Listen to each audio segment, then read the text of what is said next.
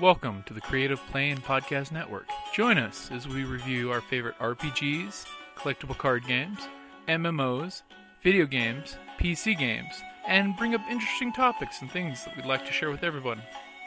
Sit back and enjoy the show.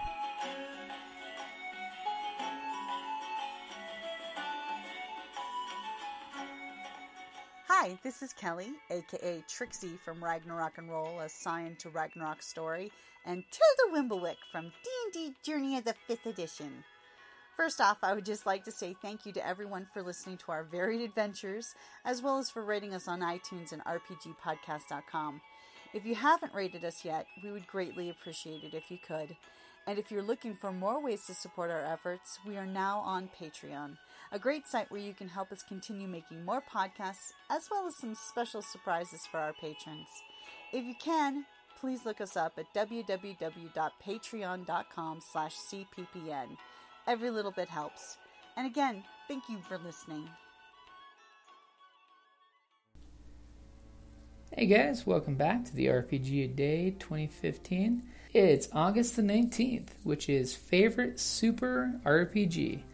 So pretty much, I've mentioned them before and I'm going to have to go with Heroes Unlimited. Of all the superhero RPGs out there, it's one of the most fluid and adaptable ones that I think you can work with. As long as the GM's got a good grasp on what type of superhero game he wants and communicates it with the players, you can easily make sure everyone is on the same level.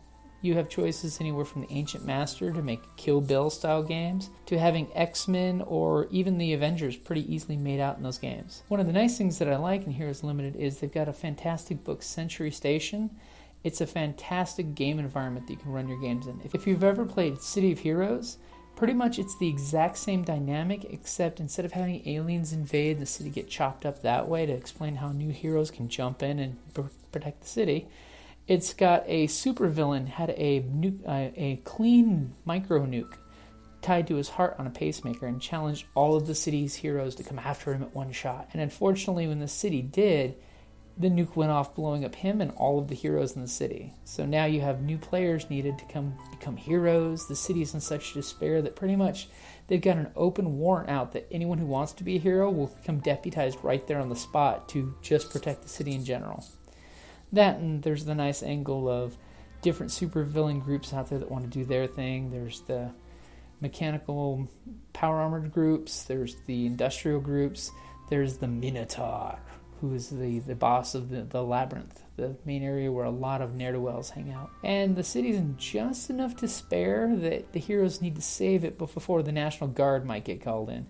And in Heroes Unlimited, the National Guard usually includes a few not so nice groups that are against all superheroes in general. So if you ever get a chance to play Heroes Unlimited, you really enjoy it, just make sure you guys communicate with your GM of what the game is and what you're expected to be, because you'd hate to roll up a bunch of X-Men style characters and find out it's going to be an Avengers style game. So pretty much I always suggest make sure you communicate what comic book you're basing this on and head off from there.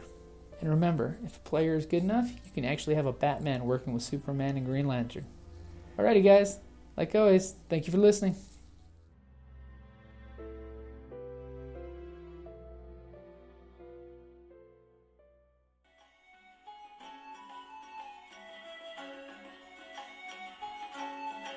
Thank you for listening to the Creative Play and Podcast Network.